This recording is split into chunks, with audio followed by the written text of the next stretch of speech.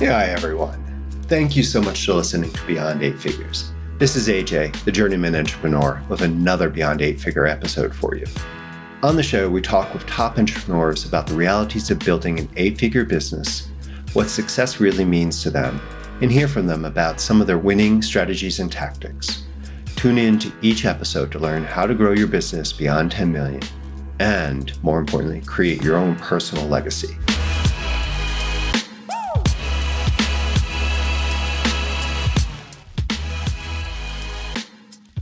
Hello, everyone. How are you doing today? I'm excited about today's show. We have a really great entrepreneur who's really been able to do some very interesting things on his journey. And what's very interesting, he's doing in a space that until very recently was stigmatized, but he's been very involved in helping move this industry into the mainstream cannabis industry, specifically in Canada. And it is part of that journey that is so interesting and so much to learn from our guest today. So calling him a cannabis entrepreneur is the wrong thing. He is a true entrepreneur. And looking at this, he's the CEO of Bevcanna, which is an emerging leader in the cannabis-infused drinks. But they're doing much, much more. And I'm interested in talking to him about their bigger picture, the global. Because looking at this company, I'm really seeing a lot of echoes of, if you ever read the history of Red Bull, yes, that's huge, but they're following along and getting a lot of similar points to what Red Bull did early on. So this could be interesting. And also, because they've been involved for so long in the space, before it was cool, before the legalization movement fully took swing, they've been very involved and they built up a strong regulatory environment. That's really interesting. And I'm looking forward to learning more about that because we're looking at a world where our ability to generate business and to work in environments as an entrepreneur is impacted by the regulatory environment we're in. Maybe not as much as cannabis, but still being able to understand that and build that to be a benefit for the company, not just a hindrance to growth, but to use that as a strength. That's something I look forward to learning more. So I am excited about his innovation in this channel. It's still early days in the cannabis industry, especially when it comes to beverages. As I said, I keep thinking this is going to be something huge. How he sees it and where they're going. So please join me in welcoming Marcello Leone. Thank you so much for coming on the show. I'm really excited to have you here. You're doing such an interesting thing right now with your company and just the explosion of legal marijuana in Canada, but across the world. I am so interested in hearing so much about what's going on. But first, I just wanted to say thank you so much for coming on the show. Thank you for inviting me. I appreciate it, AJ. I really do. You have a great background with your previous companies, now with this amazing company that's growing. So can you maybe just share with us where you think you are on your own entrepreneurial journey now? Yeah, that's a great question. When I look at a question like that, I look at my age and I look at the experience, the journey started when I was probably 13 years old, when my parents landed in Montreal, Quebec, and then we moved over to Vancouver, British Columbia. Started off and we ended up in the apparel business as a family business. And we were the largest independent specialty store in Canada, and we represented a number of very international brands, like owning the Gianni Versace franchise for over 30 years, the Dolce & Gabbana franchise for over 10 years. We were the first importers of Prada, ready-to-wear men's, women's accessories, shoes. It was quite an interesting business. So started at 13, looked at my parents, how hard they worked, and came from a very humble beginning. I graduated from university. Throughout all my career, I worked in the family business, then ended up graduating from university and getting into the family business where we had a successful exit. I'm 53 today, AJ. I know I don't look it. I'm feeling very healthy, staying healthy in mind and in body. And at 43, we ended up having a successful exit out of the apparel business. And it was a family entrepreneurial business, and it was a very successful business for our family over a 32-year span. And then once you get through that, you start to look at your DNA as being an entrepreneur. And then I looked at, what does the white space look like for the next 10 years or 15 or 20 years? What's the world going to look like? And that's where I made, at that point when I exited with the family business, I made two investments in the health and wellness space. One was in the apparel business, again, as you and I were talking about with RYU. And then one was in the health and wellness space for beverages. And I invested in a plant-based beverage company, CPG company called Trace. And I started off, I used to get walking pneumonia a couple of times a year. I used to get my runner's knee. So us entrepreneurs, our model is a little bit different. We really derive our passion from innovation, ideas, and beliefs that sometimes are not as traditional as not having that entrepreneurial spirit. So I was introduced to a concentrate version on the Trace plant-based products, the nutraceutical. And long and short of it, from 43 to where I am today, after I was getting walking pneumonia a couple of times a year and my runner's knee every other day, I now haven't had a cold in over 9 years after taking the supplements and the product that I did. And my runner's knee comes on once every couple of months. So as an entrepreneur, I was like, wow, this is awesome. How do we get people product at a ready to drink level or a nutraceutical level that can change people's lives and give them something that's healthy? And then the journey begins as that entrepreneur, and we put those blinders on and we see the opportunity of, wow, could this be ever game changing? And what a process. I love that kind of concept because you're only a year older than me. So, yeah, we probably have very similar. Yeah, we grew up as I always like to say, yes, I was born in the 60s, 70s, but me is like musically the 80s. And that's my identification, all the pieces. But I like that concept of those pieces taking the leverage you had from your family business into this. But CPG and, the cannabis space 10 years ago, it's crazy now given the past 3 years, almost 4 years. All right, the past 5 years, it's been this like, oh my God, takeoff point. But going a little past 6, 7 years, it was not that. There was some references. You had California medical, you had some stuff, but it wasn't, the expectation was there, but it wasn't. It just fell into place like that, the journey. So started 9 years ago, 10 years ago, introduced to this great CPG plant-based product. Loved the company, made an investment, ended up acquiring the company. Then I needed to create a ready-to-drink version on the product. Took us 6 years pre-revenue to get Health Canada compliance, CFIA compliance, which would be equivalent to your US FDA in the United States. Once we were able to do that, prior to getting the approval from Health Canada, we also wanted to make sure that as we saw the journey as that entrepreneur, that this is going to have to become, we're going to get compliance for it. This is going to become a new category and a new classification. We are the leaders today as the CPG brand for plant-based fulvic and humic. And what we identified was not only waiting for that, but we wanted to have a great source. So at the same time as waiting for compliance, I ended up acquiring a bottling facility and land and an aquifer in Osoyoos, British Columbia, which would be equivalent to your Napa Valley.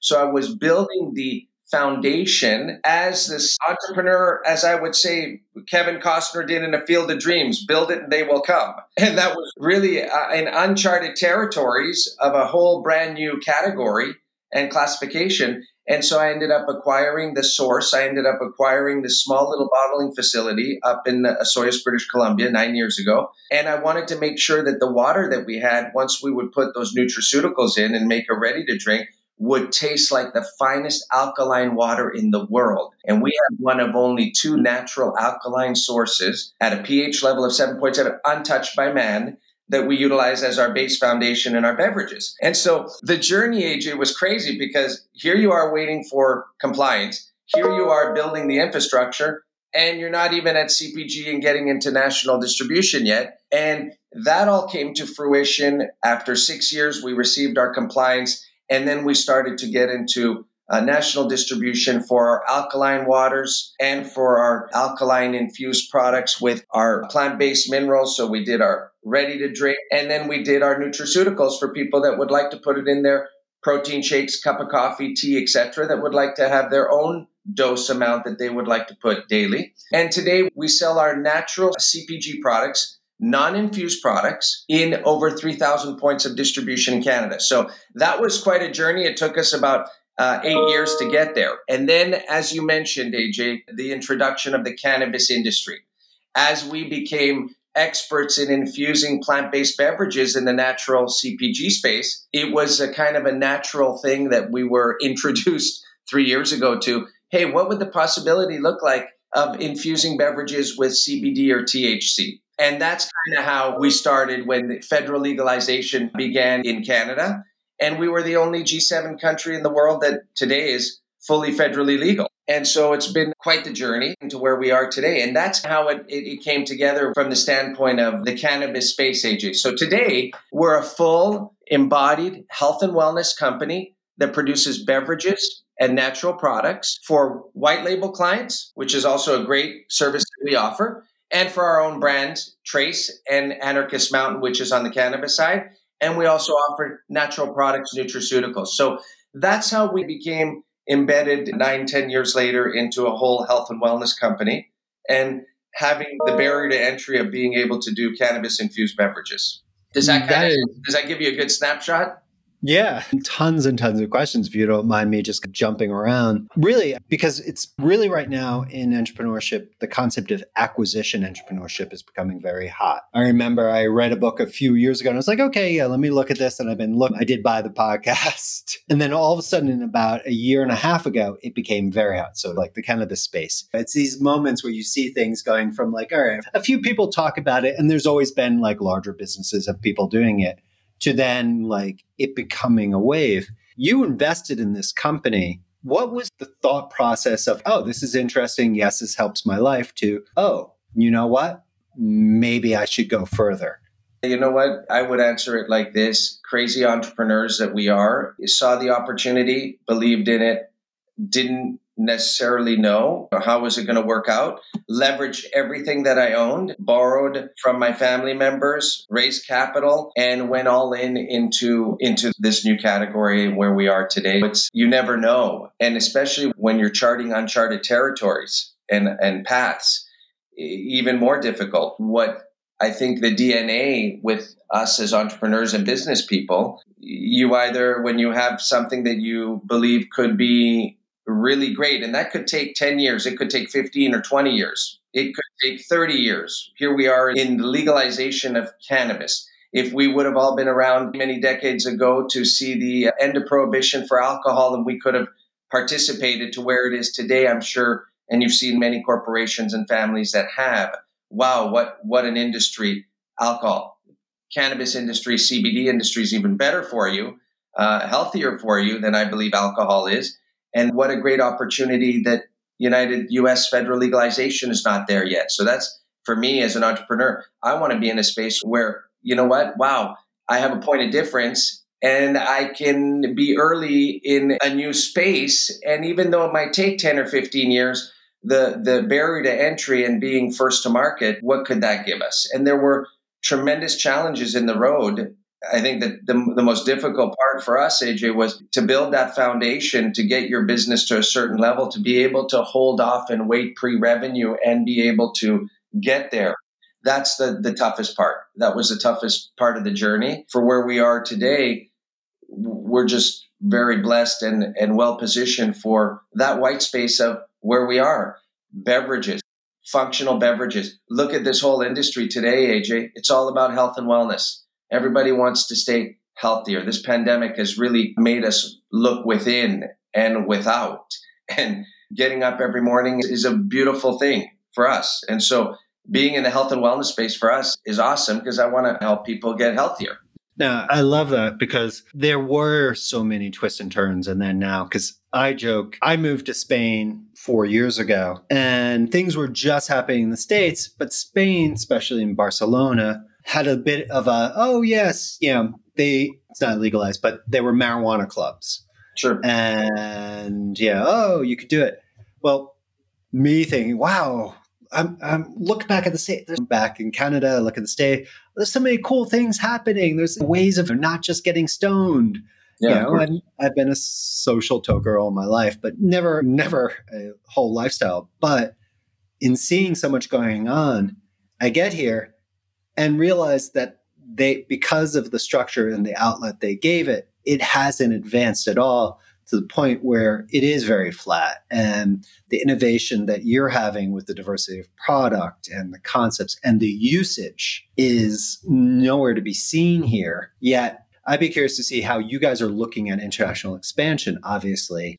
Absolutely. Look at on the US side, this is the most important market in the world, the United States of America. And we're seeing that a lot of people are looking and looking at the backyard, which is Canada, and seeing how we've unfolded this legalization and compliance that's affiliated with this. And the US for us is so important that we ended up acquiring a direct-to-consumer company called Pure Therapy, which had a following of 23,000 customers and had revenue already. And it was a great platform for us to be able to understand the consumer and sell hemp CBD products on our website. So that market, US, and then partnering with your number one beverage brand in the United States called Keef out of Colorado.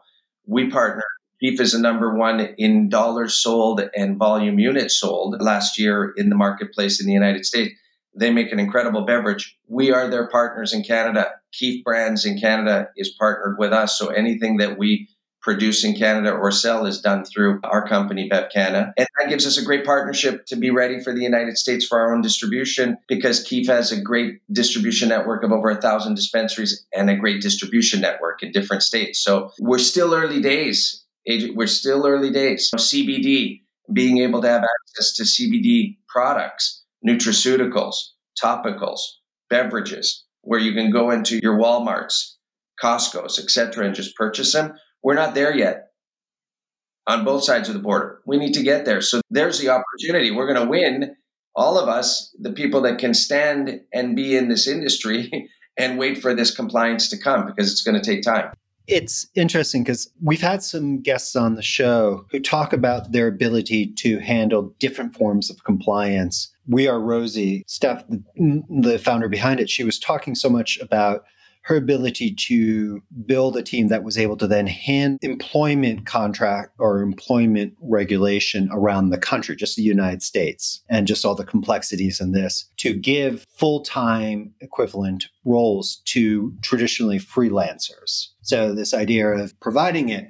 And because they were able to jump, they all of a sudden, because they were able to figure out I call it jump through the hoops, but yes, there's more to it than that. But because they were able to figure that out and put so much expertise into it, they were able to grow very quickly.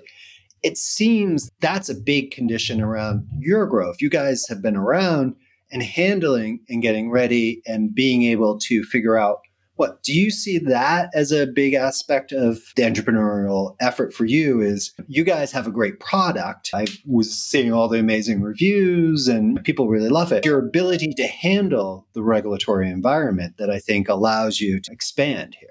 Yeah, you got to, as an entrepreneur, I think one of the biggest things that we need stronger people around us that are even smarter than us when it comes to specific parts of the business. And we're very blessed. We have a very strong, and you have to have a very strong leadership team and a very strong compliance team that can handle all of the requirements. This is critical. And it just becomes, it doesn't fathom us anymore, because it's just the way it is. If you're going to be in the federal legalization of cannabis that a few years ago was not socially acceptable or federally legal, you got to have those. You're right. You have to have the right people that can deal with that. And that compliance part of your business is a full-time job. And whether you're in Canada or whether you're going to go into the United States, even state by state, as you come now into the United States and as we go in internationally into Europe, etc., it is a very big part of the business, probably a very strong 25% of your infrastructure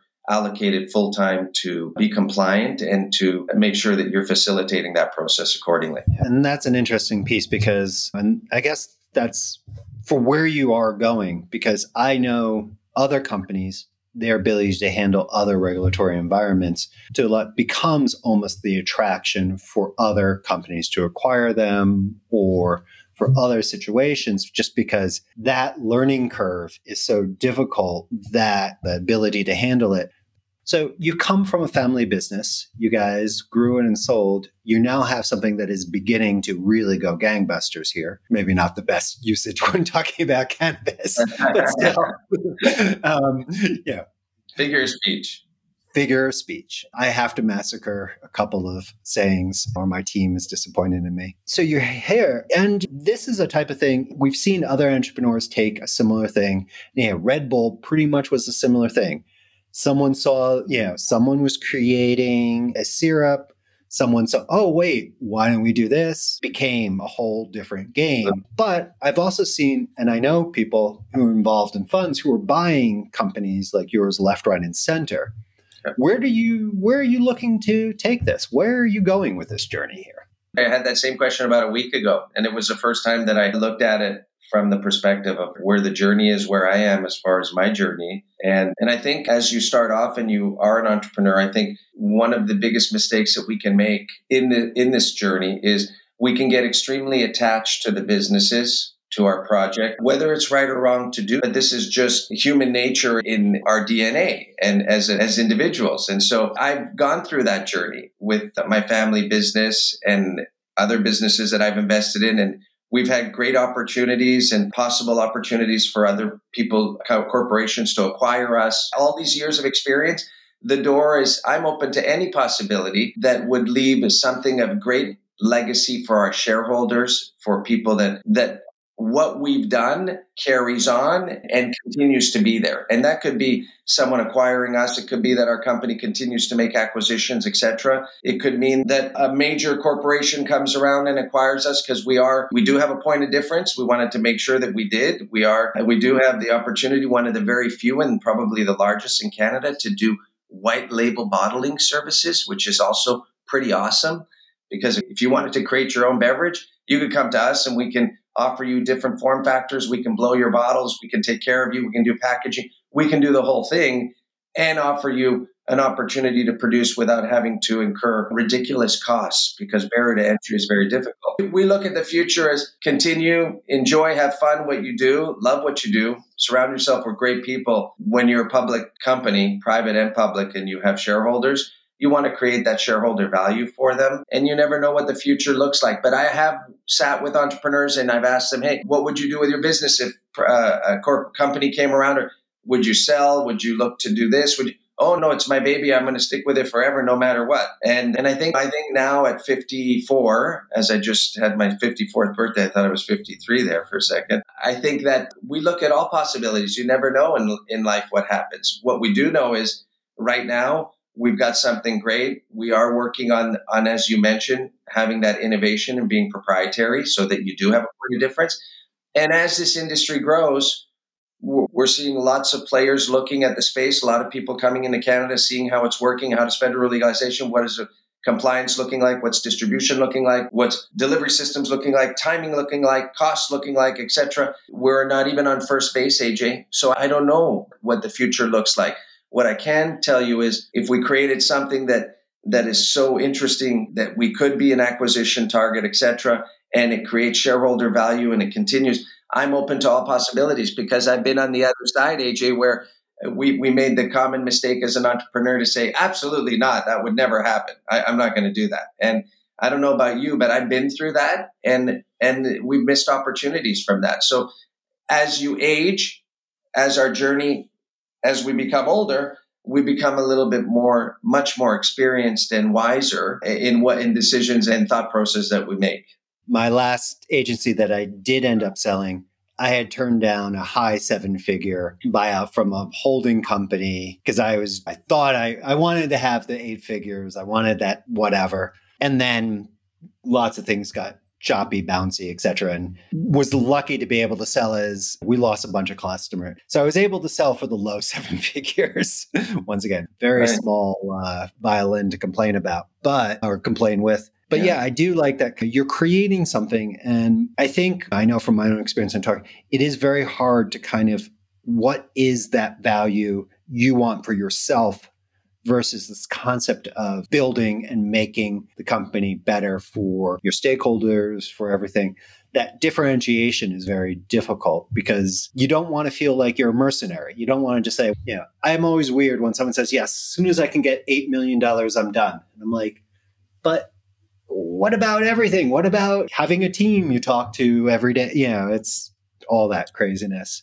Yeah, it has to make sense. The first fundamental as business owners and entrepreneurs, if you're not prepared to risk everything, there's the first risk. You have to be you put it all on the line. And then it has to make sense. And if it makes sense, it works. But your motivation is not that to exit quickly. Once you put in the hard 10 years where everyone looks at you and says, why are you doing this? This is crazy. No different than, like I said to you, Kevin Costner and build a field and they will come. We did that. And now we're seeing some of the fruits and seeing where the industry is. So yeah, I look at it. It's so early where we continue to build and we're not a huge burn company, which is a wonderful thing as well. We're not one of those huge LPs that we're nimble, we're very careful and we're entrepreneurial and we have our house on the line. So you can imagine that every move you're going to make, you try to make sure that it's the right moves. Referencing the idea of being nimble and lean, one thing I know I had difficulty with the company that I did sell and I'm trying to do differently now with my new company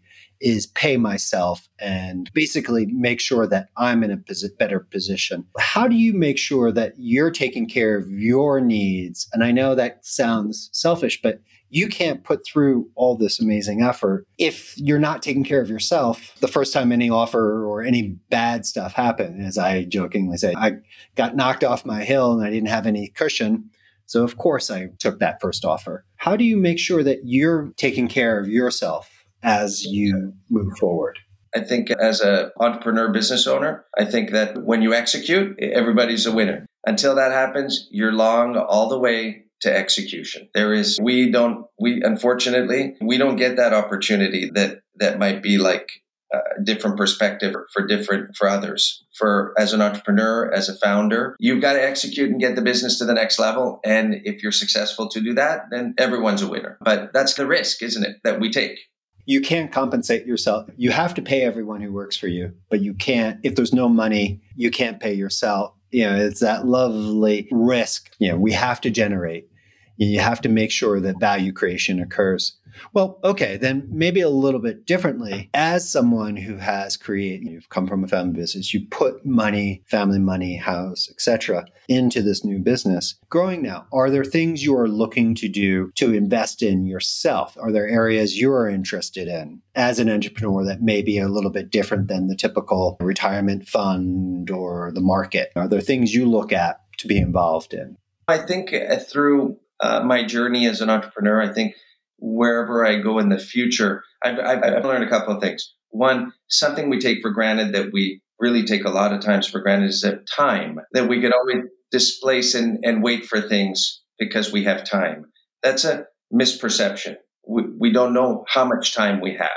Secondly, through the journey of being in businesses and investing and seeing successful exits with my family business, etc., I think moving forward from my 54 to hopefully I'm around till I'm 94, like my grandmother was, and I can share with my family and enjoy something that I didn't do when I was from probably 13 to where I worked all the time. I didn't go on holidays. I worked. So time is something that I look for much more peace in the future. And I think I would look to invest and support more entrepreneurs that need help in our space, because as a young entrepreneur, sometimes the challenges are you may not have enough capital, you don't have enough experience, I'd like to be able to help others that way versus having to get in from the trench again and build 3 companies from scratch, as I've done in my history, and build it from zero all the way up. I think that as we continue to grow, that would be where my legacy would look to go, which is to see if I could help others and invest in other businesses, but to ever get as in entrepreneurial like I have with Bevcanna, Naturo Group, etc. You might get 2 or 3 of those in your life, and then as you get older, you're like, hey, that's awesome, and now let's invest in others. So that's where I see the future. Yeah, the way I say is, all right, I've had 3 minor exits and a few things that just fizzled off in the realm. I have another good swing and probably another couple if need be. But yeah, it's that idea of like, all right, pick your go for it. Now, in looking at supporting other entrepreneurs, it is very common. Do you look to be an active angel investor, or are you investing in funds? Yeah, I'd look to be a non-active angel investor. Good. Yes, I like that. I'm a real big believer that there's a lot of smart people out there, and they're smarter than we are in certain areas, and therefore they love their business and they're passionate. I like to see entrepreneurs stay in their business, continue to be successful with their business. I want to be able to invest in that for their growth. I would not look to be a day-to-day micromanager, activist investor. No, I would no. I'm more of a business grow for them. And if they have the right signals, even if they're not profitable yet, but they've put everything in place. And we can see that coming from our experience of being an entrepreneur, we have something to look at now that we've seen a number of projects over the year. So you can really tell if someone's on the right track or not. And sometimes everybody needs a little helping hand. We all have needed it over the time. And I've been blessed to get that helping hand over the years with different angel investors with us. And so I want to be able to share that and help others in the future as well. In talking about that and the help there, how do you, and this is always, people sometimes, the concept of legacy. You are building something that has a potential to be very bigly. You have something that has a potential to be a very major player in an ongoing, growing space. But how do you see your legacy? I know for me, I look at what I'm able to provide for my children, not so much the creature comforts, but their abilities to handle the world. And my hope that I'm able to set them off and let them do amazing things. How do you look at building your legacy?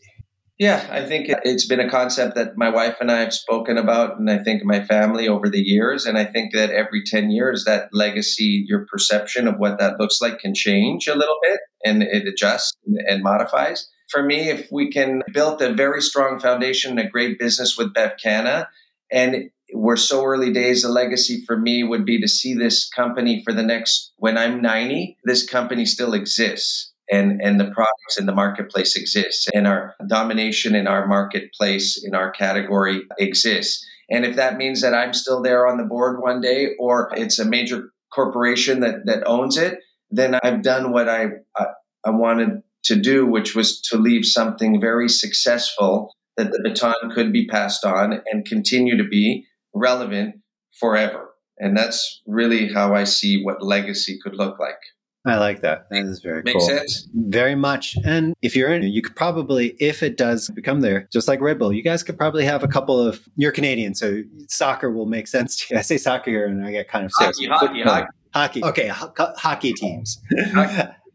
You can, you could spot, you could be, the Bevcanna, X team.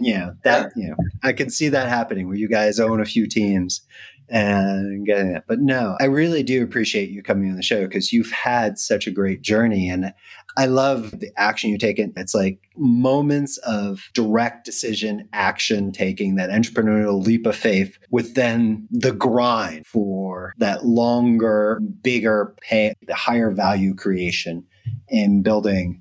You hit the nail on the head. And it certainly is never easy overnight success. It is exactly as you stipulated, difficult, challenging, ups, downs, grind, happy, sad, tribulation, you name it, you'll experience it. And you know what it's, you've been there. But you never stop. You got to keep going. There's always another one, but that ongoing forward progression. Yes. Marcel, thank you so much. And everyone will have links to the thing, and you should go out and check out Trace and other things in your legally provided locations. So, no, thank you so much for coming on the show. Bless you. Thank you. Yep. All right. I hope to have you back on the show when you guys have taken on that next huge thing. Hey, everyone. That conversation with Marcello was a lot of fun for me. And there was so many things I wanted to just stop and take notes on. So a lot of times I go back and I re-listen to the episodes myself just to take notes so I can talk to my team and figure out ways I can improve myself and things I can bring into my team.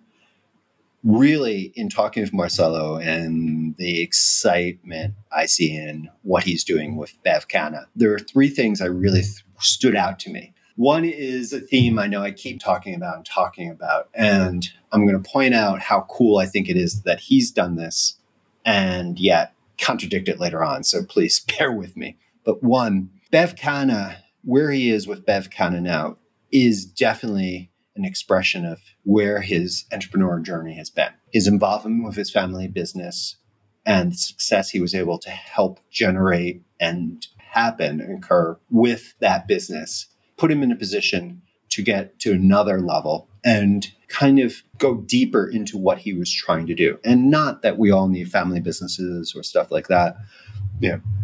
That's a lot of work no matter what. We all a lot of times look at our creations, our businesses, especially our first ones, that we get any traction. Believe me, I had a bunch that never got traction before I got my first. So let me not our first business, but our first one that gets something real happening. And we look at it as it has to be. We're told all the time, drop out of Harvard, create the $100 billion, trillion companies, create the next Apple, all this, when most entrepreneurs really, it's this ongoing effort. And if you look at successful entrepreneurs, once you take off the very famous top level, but you look at the ones at that level above where that 8-figure, 9-figure, even the 10-figure, they're usually people who have, as I called it, rinse and repeated. They've gone through the journey. They've had a business. They've failed at a business, or they've had a decent success. And they've used that either capital or learning to go and do something else slightly more, slightly bigger, and they've gone higher. Marcello did that. And I think this is something that we should all look at. It's this understanding of where you as the entrepreneur want to be, and then using the tools, not just locking into this has to be a success or not,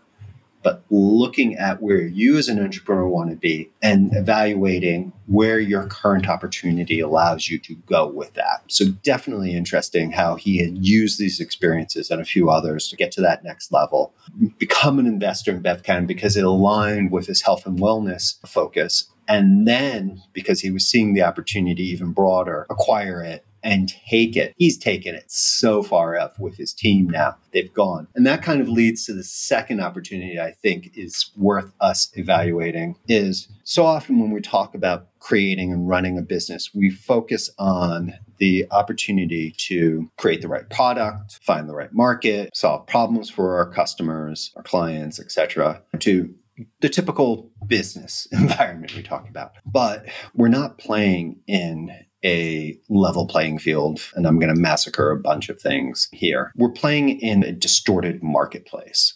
In this case, with Bevcanna is obviously the legalization of cannabis and the rules and law structures that are there compared to like sugar water. And there are regulatory environments and et cetera that you have to play. But we've started seeing from some of our guests on the show who are going to that next level. And I'm really thinking about Steph with We Are Rosie, how they've built up through their operational capability a specialty and a whole process to facilitate their Rosie's employment structure within the US. Now, as an American living abroad, I have a love-hate environment with, and having had built companies fully staffed with and fully employed by a US and having to fulfill all the legal structures. It's a lot. And I only had a 30-person company at my height.